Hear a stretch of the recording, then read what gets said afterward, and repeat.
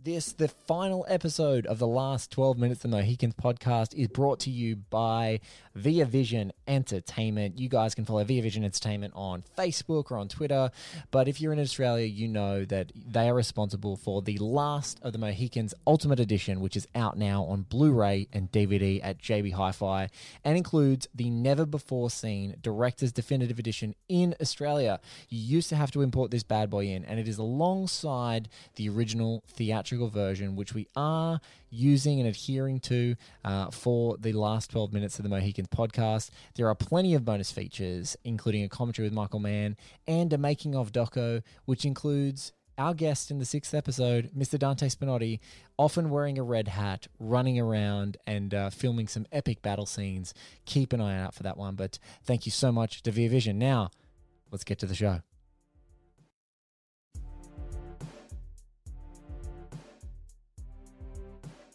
I'm Blake Howard.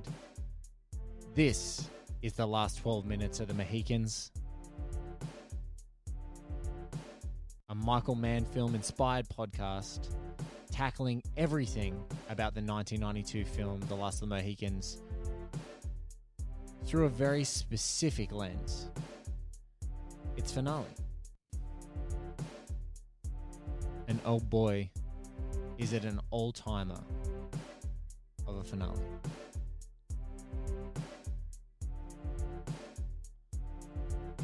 Soaring score from Randy Edelman and Trevor Jones's adaptation of The Gale.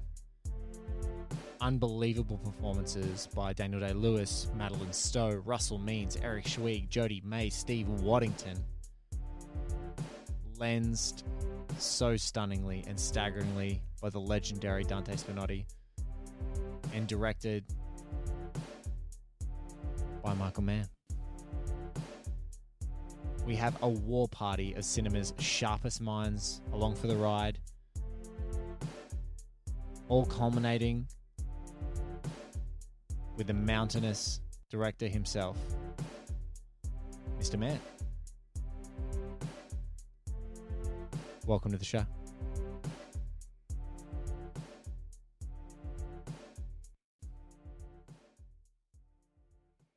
How are you? Good. How are you? I'm good, man.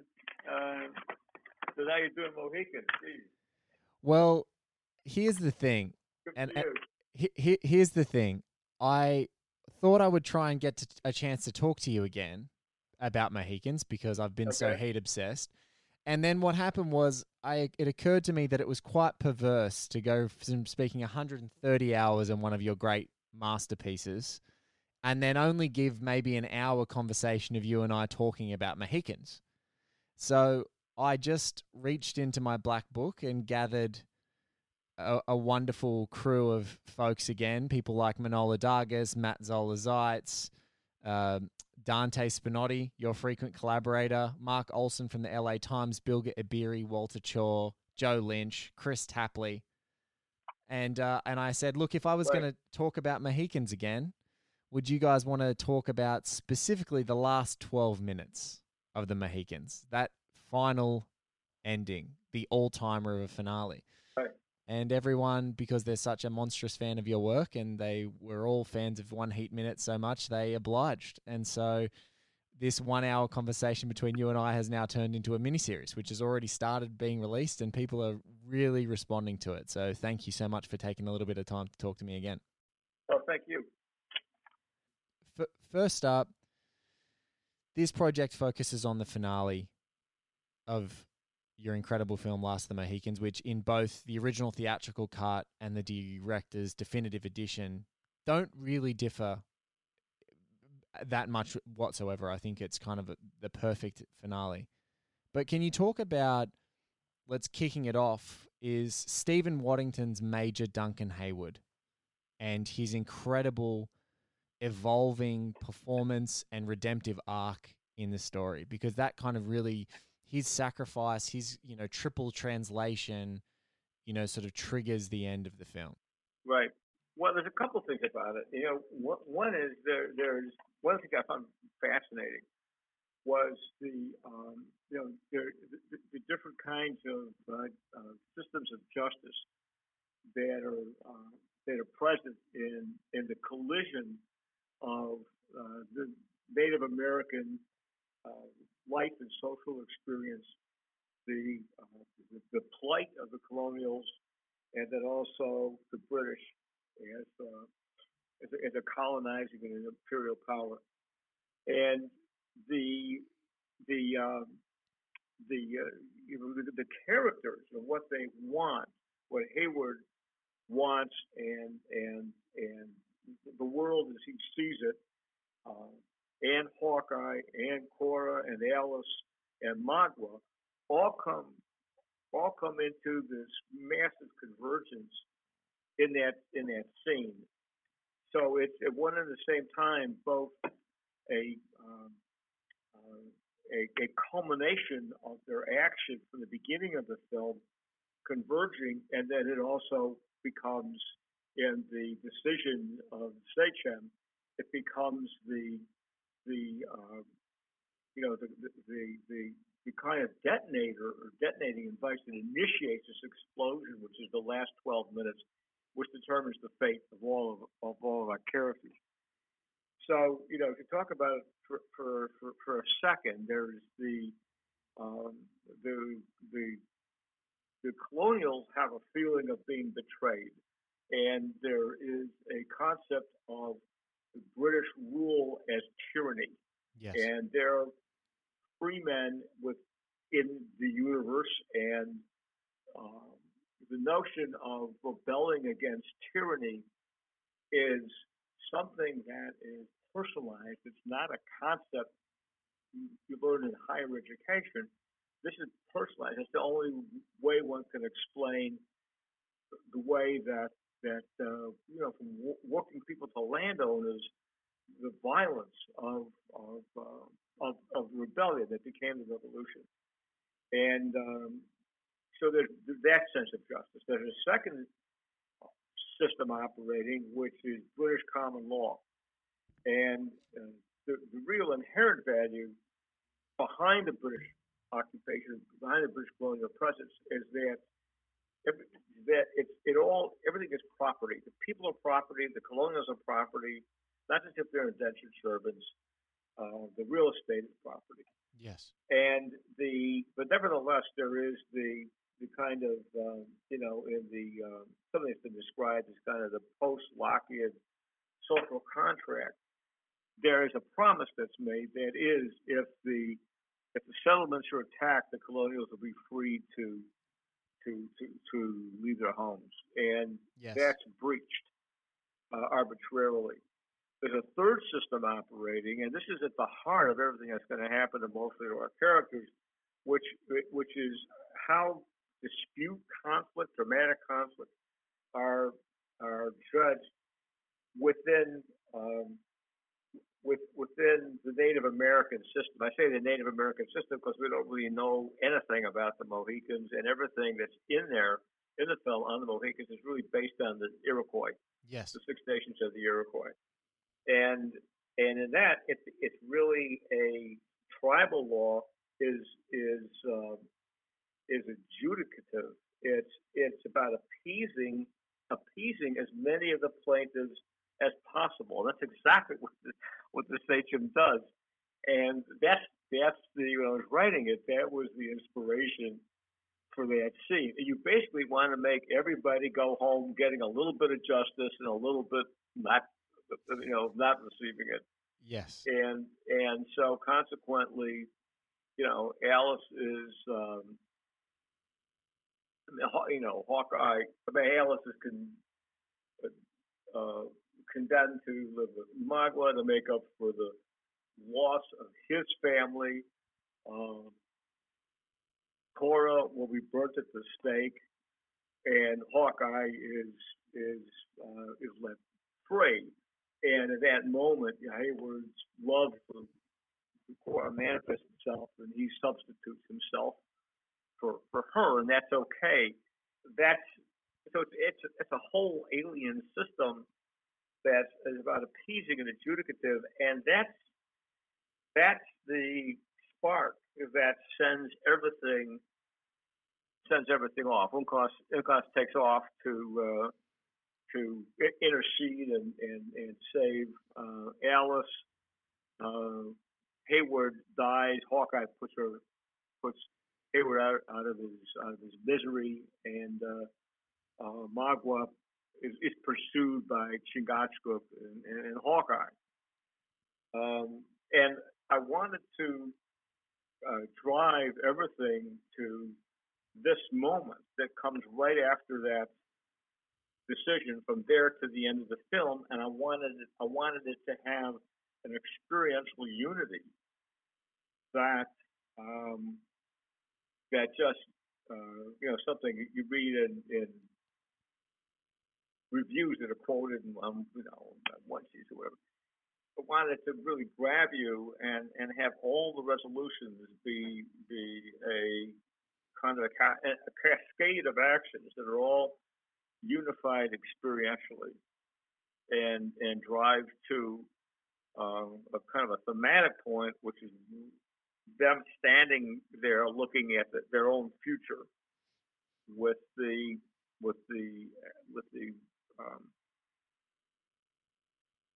authentic sense of here's life that's progressing, and here's life here's the real fact of human existence, and what is immediately in our future, which is that people will perish.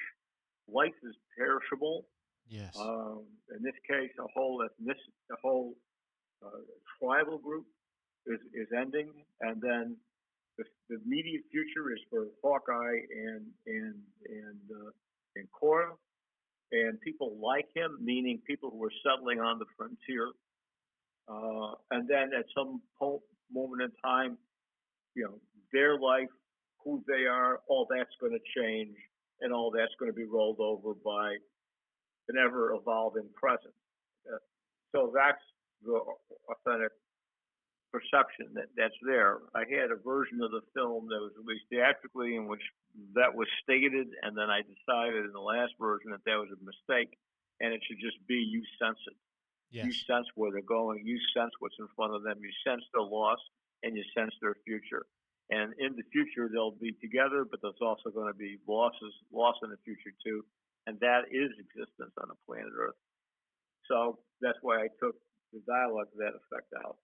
But anyway, then after the decision by the sachem, when they drive forward, and all these the emotional conflicts, Magwa's Chingachgook seeking of revenge and justice for the death of Unkas, which he witnesses, the election of suicide by Alice, witnessed by Cora, Hawkeye pursuing his father figure, the final confrontation that he has with Magua registering something about Alice's, I may have the name is reversed by the way, about Alice's in her electing to kill herself. There is that recall, if you like, of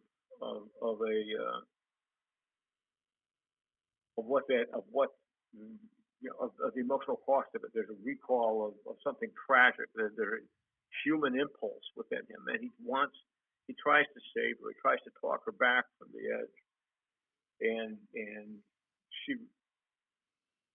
falls backwards off the cliff. It's a moment for Magua. This time we know where Magwa's come from, so it all is. So it has a kind of contrapuntal structure to it. I totally agree, and I just wanted to expand on and jump off on Magua, because the more that I revisit this film, and I think the more, since talking to people about this movie over and over again, the more that Magua's story and Wes Studi's incredible performance continues to resonate, and particularly if we're talking about specifically the last 12 minutes, one of the things that I find sort of deeply powerful and underscores your, different tiered views of justice and law in the film and societal sort of structures of order is that Magua is sort of pleading to the Sachem for sort of more traditional, hard justice rather than diplomacy. And in that, when the Sachem makes his decision in that moment, Magua, I've always found now watching it again and again, really sort of really poignant that Magua curses the Huron Sachem out in French rather than in Huron. That he decides to adopt even the colonial tongue to sort of curse him out for this decision that is ultimately trying to appease people rather than sort of dominating as these colonial forces are. But can I talk to you a little bit about Wes Studi? And what's wonderful is that the phenomenal actor that he is actually is being honoured with an honorary Academy Award. I think anyone who you would ask would say that this is an overdue course correction that he didn't get nominated and win for Magua. 100%. Yeah, no, I think his performance as Magua was fantastic. It was. I mean, he is. How should I put it? He's those roles when you are the films don't work. Films are drama is conflict, and the protagonist, what the protagonist wants, is critical, but as critical is the impediment. It is a dialectic, and he is the antithesis, and yet the antithesis has contained within it tremendous emotional, pain, and we empathize with him at the same time. At the same time that he commits acts of brutality that appall us, we know where he's coming from. And there's also an irony about Magua, and that is that, as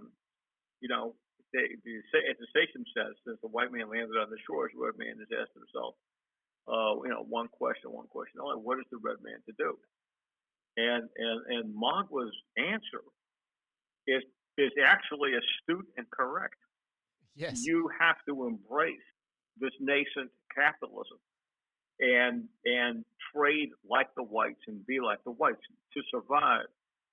Does that make him a proponent of casinos on tribal lands in upstate New York?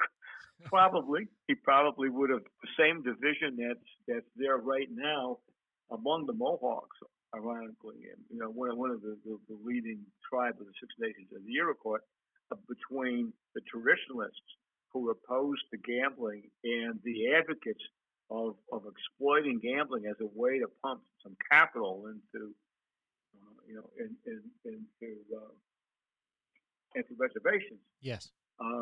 The same themes are expressed in 1750 and 250 years earlier. Yes. In 1757 in that tribunal. We talked about Wes and how wonderful he is, but I think it underscores how great Wes is how great Daniel Day-Lewis is as your lead as Hawkeye, because they're both so terrific. They seem to elevate each other. It's like great, you've done this as a great director yourself with great writers and great actors before. You seem to get this crew of wonderful, amazing people, and you did it with Heat together, and there's like this alchemy of people wanting to shine and complement one another to sort of elevate the entire picture. Listen, that's the ambition, and sometimes the it's not just the pure artistic skill, but it's also who the people are and where they come from. Yes. I mean, you have in the late '60s, middle '60s, the late '60s, along with the real rock stars of the '60s were, aside from Che Guevara, if you're American, to me was the two leaders of the American Indian movement, which was Russell Means and Dennis Banks, and so it was kind of a wild idea because I don't know, I didn't know either man. I didn't know if either one of them could really act, and so they're both in the movie. If you take a look at images from Wounded Knee, and see them as young men. You could see, that's where the idea immediately came from. That I would see if Russell Means could play Chingachgook and find some way to get Dennis Banks in the film, and of course, I was able to do both. But going back to Wes Studi, that was a no-brainer. I mean, he was, Yes. he was so right to play Magua. Just Magua's essence is etched into Wes Studi's face. Yes. And so you're getting and in contrast to that, you've got Daniel Day-Lewis, who is your guy from minute one as Hawkeye. Yeah, because Daniel brings himself to. I mean, first of all, to he isn't really even bicultural. He is culturally Iroquois. Yes. I say Iroquois because as I said before, we don't know anything about the Mohicans. And Mohicans with an M-A, they're a completely different group altogether. They're on the other side of the Housatonic River, and are a different language group. And so he's somebody who's raised within a culture. So he's got a white man's skin, but his heart and his head are completely come to us out of Iroquois culture. How he relates to Cora, those looks have to do with courtship within the whole matrix of the cultural the whole kind of anthropological matrix in terms of cultural anthropology of the value system of the Iroquois. How property is passed down in a matrilineal way, which means you will be closer to your mother's brother than to your father's brother. What courtship, divorce with 50-50 property settlement. But what courtship was also was something that was overt and candid. Free love was accepted in courtship. So there's a kind of a very honest, completely, no coyness. There's no salacious quality to it. There's no hidden agendas. It's just a completely frank, I like you. Yes. And that look, he expresses the core because people have asked about that. And that's, so the electricity, the current of that romance is totally overt and completely on screen from one of the first moments they get together. So, so all of these are things that's only somebody like Daniel Day-Lewis can so totally incorporate. Because it's one thing for a great actor and bring him into being a character who is alive, let's say, or you can find either analogs of a fictitious character in real life, or it's a character who's based on someone in real life. Yes. And you could, as a director, you could edit in the events and bring an actor into an event stream in pre-production when you're working together, building experiences that were going to deliver him by the time in rehearsals completely in a character. He truly is this person. Yes. So it's a whole other thing to do it with something that happened 250 years before. And yet we found ways to open those doors, Daniel found ways to open these doors and bring that to life, some of which is in kind of oral history accounts that were collected in the late 1870s by a Harvard historian. People who had heard stories when they were children from their grandfathers, when their grandfathers and grandmothers were children, who had actually lived through the events of that summer of 1757.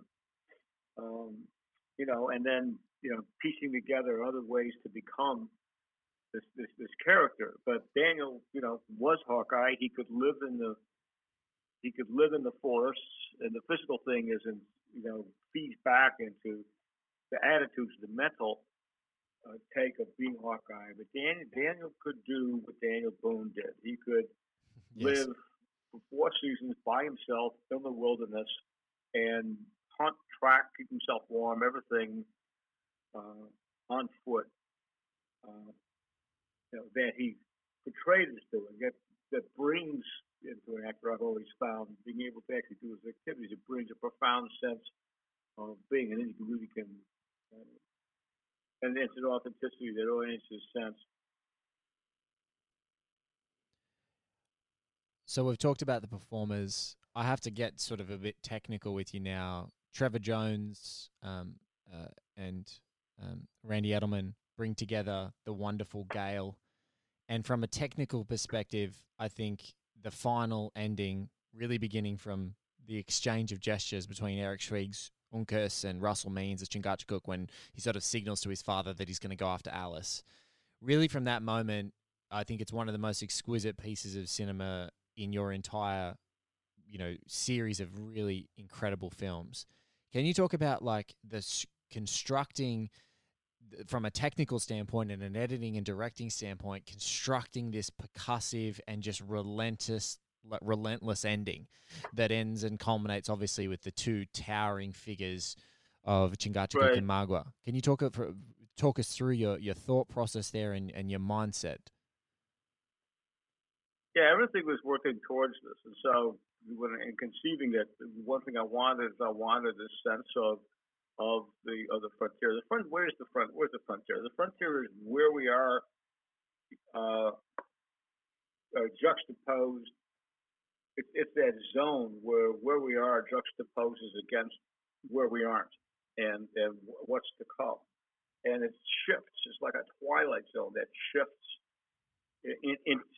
from the moment, this moment of the present into the future. So it has possibility. It's redolent with possibility, um, danger too, but also possibility. And so I wanted the future that's ahead of them, that the characters in this film are are in a state of anticipation that are struggling for, whether it's Magua or Uncas or Hawkeye, all of them. I wanted that sense of the frontier of the future, which to me translates visually into elevation, being high, being on a, not being in a valley, but being on top of a cliff edge, looking at the distant mountain ranges. So the setting of it was going to be that, and then the climb to that elevation was critical. Driving it all, I wanted a piece of music that would just take you in kind of a recycle with rounds, in effect. And I've always been drawn to Celtic music, and that was absolutely the choice. It was just a matter of finding what it was. And Trevor did a great job. He was here for 3 months trying to find it, and everything struck out. Yes. It wasn't. It, he didn't find it. It wasn't there. It wasn't happening. And then I was driving, and my wife called. My wife's name is Summer. She called and said, "I just heard something on the radio you've got to listen to. I think it may be what you were looking for." And that was this contemporary Irish folk song called "The Gale," right? Yes. And Gael. And so I got and listened to it, and I was just like blown away. This is exactly it. And I had Trevor, who's brilliant, play the harmony of this. He played a harmony. I said, "Great, that's our main theme," and then you'll use this as the love theme, and then we were off to the races after that point. Yes. It is quite brilliant adaptation of it. And then when you want to get about technical details, there's something quite special about recording it with a full orchestra at on the music recording stage at 20th Century Fox, which has been there since the birth of sound. And see, one almost wants to believe that all these great ways that that the sound of music has pushed the air in that one particular stage has impacted on the wooden walls. It's really an old stage, and so it's like a perfect place to do it. And then we paid a lot of attention to the miking of all the instruments, because I really wanted you to feel that the celli are instruments played by human beings. That wanted you to hear rosin on the strings of the bow against the strings. Hear all of the real, all acoustically, hear all the how analog everything and human it was, and instruments that would have been played in the same period. And so you'll think were mic'd very, very carefully to produce that. And I think audiences perceive all this, even though they don't know they're perceiving it. They nevertheless feel that this is not obviously it's not an electronic score. No, and but anyway, that's what moves me is a piece of music has the power to move me in ways that just transport me and become transcendent and take me into a very deep and large scale imagining of an entirely complex orchestral emotional reality. Music can take me there, and inversely, if I find the right piece of music, it can always bring me right back to what that emotional quotient exactly ought to be. And that's what I sought and found it in that cue. And then it was just a matter of really, you talked about in that Fox studio the wood absorbing the sounds from all the way back when in The Sound of Music. I feel like you in this finale structure that's my quirky sense of no. I have some super. I love that. I love that superstition. I was just gonna say that it seems to echo even in the method, like your aesthetic method, like bringing together almost what essentially becomes like a mini silent film with this insanely transformative music that's underscoring it. But because we've been informed by this richly textured world, all these huge actions that are converging are just writ large. And so all these big emotions and huge canvases that you're using, both in the setting and in the people, the way that it percussively edits together is just incredible. Well, I know it's planned ahead of time, the shots and how it's going to come together, and then we shoot it, and then you rewrite the plan in the editing room. Working with two quite brilliant directors, brilliant editors, Artie Schmidt and Dub Honig, who's my dear friend, who's done many of your films. Yeah, many of your films. 5 of the films. And I already won an Academy Award for Roger Rabbit, but I think it was I think Dub and I were laboring on the end of it. Laboring in what way? Like just in that crafting that perfection, just that the timing is that what you mean? Well, it's not so much being perfectionistic as being persistent. Yes. The understanding though, this has immense value and has immense potential, and it has to be fucking perfect. It cannot be anything less. Yes. It will, because the difference between 98% and 100% in terms of audience reaction is huge. Yes. It doesn't sound like much, but it's huge. It's the difference between, wow, that's really something, and people being, speechless because they've been so swept away by it. That's that last 2 or 3%. That's what it does. Well, I know I don't have you for nearly as long this time round, but I think that might be a great cue to say whatever work that you did with Dove and Trevor and agonizing and putting the work in and building and redesigning, you most certainly hit that 100%, because every single person, incredible creative mind and creator that I've spoken to about this film, much like I did with Heat, but specifically on Last of the Mohicans and this all-timer finale, are utterly swept away by it and call it an all-timer and say that it resonates and just can't simply take their eyes off of it all this time later. So from I hope people seeing it on a screen, because it, however impactful it is something else altogether on a large screen. Well, anyone who's listening to this in the United States, all those lovely theaters, your New Beverly's in LA, etc. Someone get a throwback screening on for Michael Mann, and anyone who's listening in Australia. I know some of the theaters out here, the beautiful Hayden Orpheum. I think there might be a perfect time to throw up either the theatrical version or the director's definitive edition of The Last of the Mohicans on the big screen, and get a throwback screening going so we can actually experience the immersive thing. But Mr. Mann, as always, it's been an immense pleasure talking to you, and your work continues to move me. And despite your being obsessed, probably on a clinical level, with one of your more contemporary masterpieces, your contemporary crime masterpiece, Heat, to be specific, this film and this ending sweeps me away every time. Great. Well, thank you so much, Blake. I really appreciate it. I got to add, I really appreciate the smart questions. It's great having a dialogue with you. Oh, thank you. Thank you so much.